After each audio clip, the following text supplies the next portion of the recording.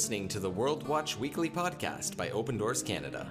The goal of this podcast is to help you pray for your persecuted family. Since 1955, when Brother Andrew went behind the Iron Curtain for the first time, Open Doors has been strengthening Christians where faith costs the most. For more information about Open Doors Canada or the World Watch List, you can visit our website at opendoorscanada.org. Enjoy today's episode. Welcome back to the World Watch Weekly podcast. I'm Nicolette, this is Jared, and this is the podcast that aims to inform you about the persecuted church around the world and to help you pray for them. Yep, and this week we are back with another deep dive into a country on the World Watch List, one that kind of feels like we're overdue for a conversation about. So we've talked about China on the podcast before. If you're a longtime listener of the podcast, maybe you remember some conversations we've had, but it has been a while. When it comes to the persecuted church, China is a significant name, in part because it's one of the most difficult places to be a Christian, but also because it's just such a major player on the world stage.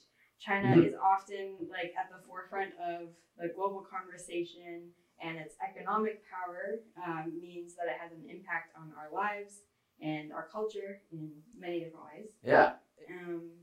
It's important to talk about. It's funny, we, at least in my experience, we talk about, hey, we're Open Doors, we work with the persecuted church around the world. Mm-hmm. I've often found that China is like the first country that pops into people's heads. Yeah. I've had people ask if it's the number one or, number 2 or 3 country on the World Watch List. Mm-hmm. I assume it's probably because, like we just said, China is just really at the forefront of people's minds, and it's just sort of the first country that comes to mind. Yeah. It's actually not number 1 on the World Watch List. It doesn't even crack the top 10. No. 2023, China landed at number 16 on the World Watch List. Yeah, which is still not great. No, it's very not great. So China is listed as very high levels of persecution. Mm-hmm. It's 77 persecution points out of 100. Yeah, and it's getting worse. It is getting worse. We recently got a report from our partners in China telling us about this Chinese kindergarten class. It seems that they asked the parents to sign this document in which parents are promising that they do not hold a religious belief, do not participate in any religious activities, do not propagate and disseminate religion in any locations. So this is one example. This is just one instance, and we don't want to give the idea that this is happening in every school across China. But the fact that it is happening to this one class is reflective of the government's growing restrictions against religion. Yeah, the fact is the situation for Christians in China has gotten worse over the last number of years, and a story like this is a symptom of a larger issue. Yeah. So today we want to talk about what it's like to be a Christian in China today, and how we can be praying for the Chinese church. But before that, we want to give you some context and talk a bit about how Christianity in China got to where it is today. Because it's important to emphasize just how ancient the roots of Christianity are. Yeah, it's true. It's time for my favorite thing. Summarizing thousands of years of history in 2 minutes. So this will be drastically oversimplified. But Christianity in China goes back to at least the year 635 CE, when the missionary Alopen arrived in China carrying sacred texts and images from his church in the Middle East. Here's an interesting fact. I say Christianity goes back at least to the year 635. That's the first concrete evidence. There's images dating to 80. Like 8 or 85 or something like that, artwork in tombs in China that have images of Middle Eastern inspired Bible stories that seem to imply that, there was a persecution in Jerusalem in around 70, and leading to dispersion of Christians around the world. Mm-hmm. There is some archaeological evidence to indicate they made it as far as China. But amazing. In the hundreds of years following that, China was more or less separated from the West, for various reasons. Yeah. Concrete evidence that we have that Christianity arrived in 635. I find that really interesting. It is. So Alopen is a missionary who arrived in China and was apparently received favorably at the court of the emperor Taizong. And this is all recorded in what's called the Qian Stele, which is a rock inscription from the year 751, or 781, excuse me. So 150 years after the arrival of Alopen, chronicling the start and the history of the Christianity in China to that point. So Taizong, the emperor of China, was apparently a scholar, someone who appreciated learning and knowledge, including religion, and he allowed for these sacred texts about this new religion called Christianity that Alopen brought to be translated into Chinese. He eventually, the emperor, allowed for the establishment of the first Chinese Christian churches. So 635 CE, around there. So absolutely ancient roots, 1,500 years ago. Yeah, that's an incredible, like, rich history. Not a lot of countries can say that they have Christian roots that far back. See, I like to emphasize that for so many countries on the World Watch List, because we think what often happens is Christianity gets labeled as, you know, a foreign religion, or it doesn't have a place here, or something like that. When in fact, it has a place. It's been there for centuries. Yeah, it's really interesting, and I love that you've been bringing that into the podcast. But yeah, so almost 1,500 years of history, of Christian history in China. But unfortunately, it's not like Christianity's been thriving. No, and far from it. So the first Chinese church is established way back then. As emperors come and go and various rulers, like various waves of persecution, intolerance, and whatnot happen. When what's called the Ming Dynasty was established, they seem to have put a lot of pressure on certain religions and beliefs that didn't align with their own ideology, and that included Christianity. By the time the Ming Dynasty ended around the 16th century, it seems that most expressions of Christianity had been wiped out. There's very little evidence to say that Christianity was still there. But around the 16th century, when the Ming Dynasty collapsed, Jesuit missionaries arrived from Europe and began to establish new Christian communities. And, I mentioned that today Christians in China and other countries can draw on years of history. But what's cool about the 1600s in China was they discovered the Qian Stele, which is that rock inscription that chronicled the history of Christianity. And so 500 years ago, Christians in China realized their faith was ancient. And so they had the same feeling where they can say, oh, this new faith that we have isn't new. It's actually, it's ancient roots. And I would suggest that the modern Chinese church can feel the same way, that their faith does go back this far, and they can draw on the faith of people who came before them and churches that came before them. But following World War II, after a couple hundred years of global communication growing and travel growing, meant that China was more exposed to the rest of the world, and Christian influence grew. Post World War II, this was the establishment of the Chinese Communist Party, the rise of Mao Zedong, and what became known as the Cultural Revolution. And what happened was certain religions were legal, allowed to be practiced, as long as they allowed themselves to be regulated by the state.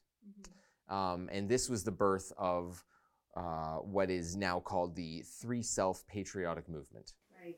So, of course, this is a simplification of years of history. There's so much more to go into, but I think we only have so much time. A great taste of just the years, and I'm sure it's so encouraging for our brothers and sisters to know just how much Christianity has been rooted in their history all throughout the years. So thank you for sharing that. But back to the movement that Jared was talking about. The Three Self-Patriotic Movement remains the official branch of the Protestant Christian Church in China. It's the precedent that religion has to be submitted to government regulation, and it has continued, and it's become even worse in recent years, unfortunately. Yeah, specifically 2018. Right, so in 2018, the government began to really crack down on Christianity.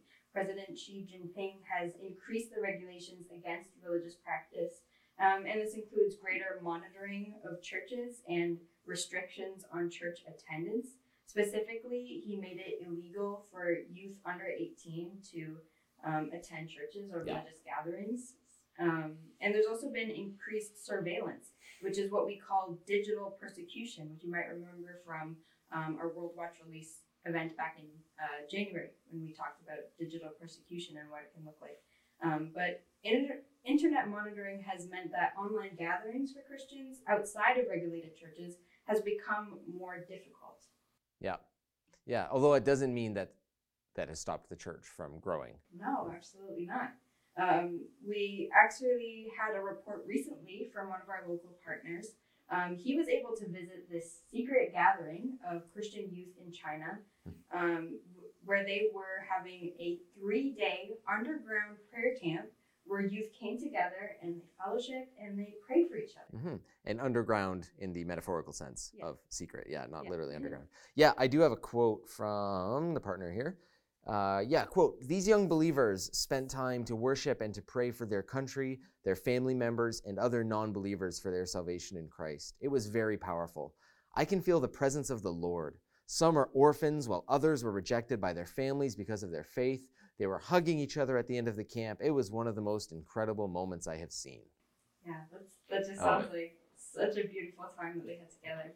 And it's worth mentioning that the Chinese church has a special place in your heart, right, Jared? Yeah. So, again, I've talked about this on the podcast before. So if it's old news, I apologize. But so one of the most formative spiritual experiences of my own life was the opportunity to visit and worship with the Chinese persecuted church. This was a number of years ago. This was actually long before I'd even heard of Open Doors, so completely unrelated to anything Open Doors does. But I had the chance to spend a summer in China teaching English, and I lived with a Christian family from North America that were full-time English teachers.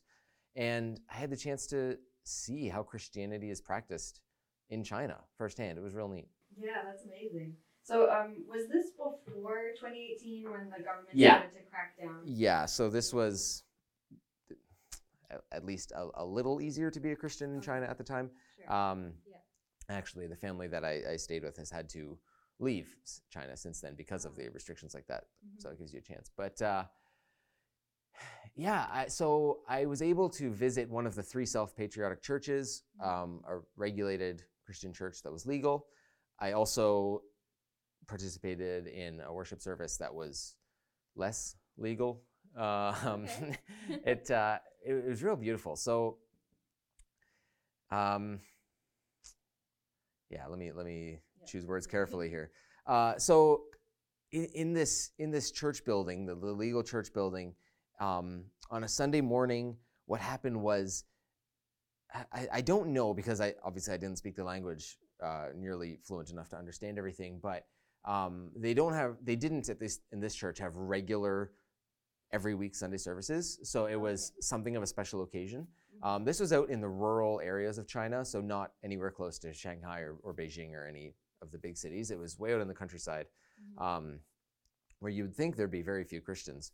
But this Sunday service had people coming from all around. We were in the mountains, and people coming for 2 hours by horse-drawn cart through the mountains to spend a Sunday morning at church. Wow. And people from various ethnic groups, ethnic minorities, they were all there, and it was funny, during the service, one thing that they did together was each ethnic group got up and sang a traditional song from their people group. And sometimes it was one person just singing by himself, and other times it was just a group coming up to sing a song. And then they said they wanted the Canadian to sing a song. So I did. Well? Yep. I forget. This is the day the Lord has made, or something like that. Yeah. I forget. That's pretty fun. That's not something you would do at a North American church, but it was great. We had communion together using tea and rice cakes, because that's what they do. Yeah. We sang together. We had a sermon. I didn't understand everything, but it was real neat. And then, like I said, I also had the chance to visit a different service that took place again way out in the mountains, really rural.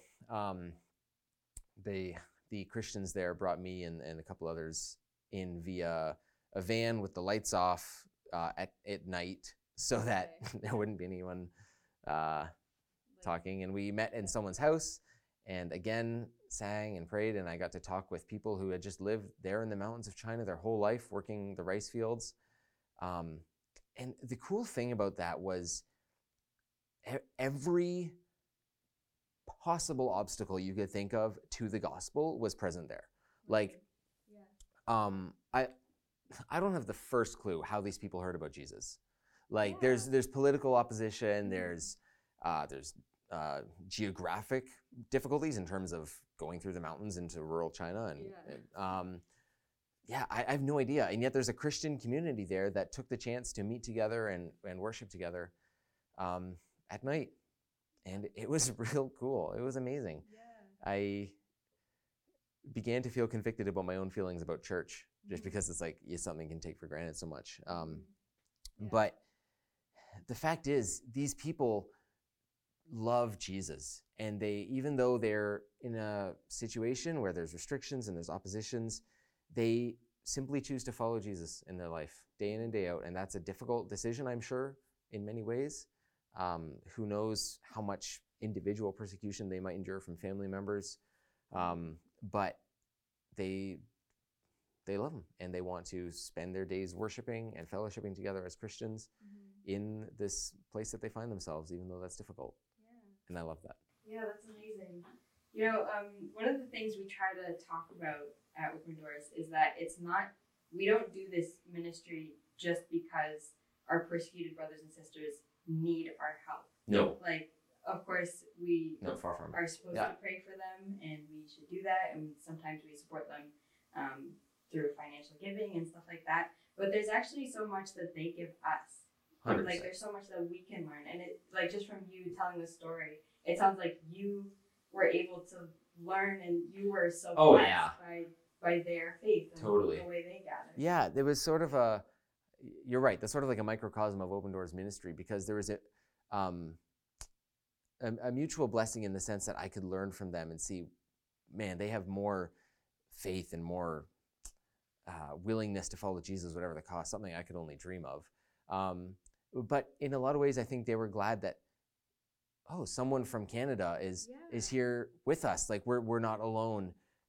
And we try to make that a priority in Open Doors, where it's like we are together as the body of Christ, one faith, one family. We need each other. Yeah, 100%. Yeah, that's so beautiful. Thank you for sharing. You're welcome. This story. It's just, really awesome to hear. And, like, I don't know that I really get to hear about a community in rural China and what their church looks like if it weren't for your story. So thank you. This is unrelated to the persecuted church. Did you see China's no longer the most populous country in the world?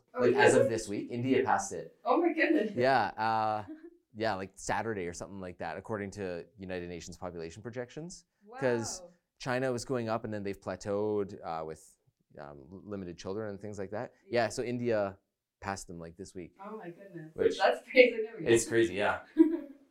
That doesn't necessarily have anything to do with persecution, but it's interesting that the global landscape is shifting. Yeah, anyway. That's really cool. That's an aside. Back to the church in China. I hope you guys learned something about what Christianity has looked like, not only in present day China, but also their history leading up to it. And I hope you appreciate, like, our persecuted family a little bit more, knowing what their story is, So we're gonna take some time to pray for our brothers and sisters in China. Jared, would you absolutely lead us in a time of prayer? And we hope that you'll pray along with us. Yeah, let's pray.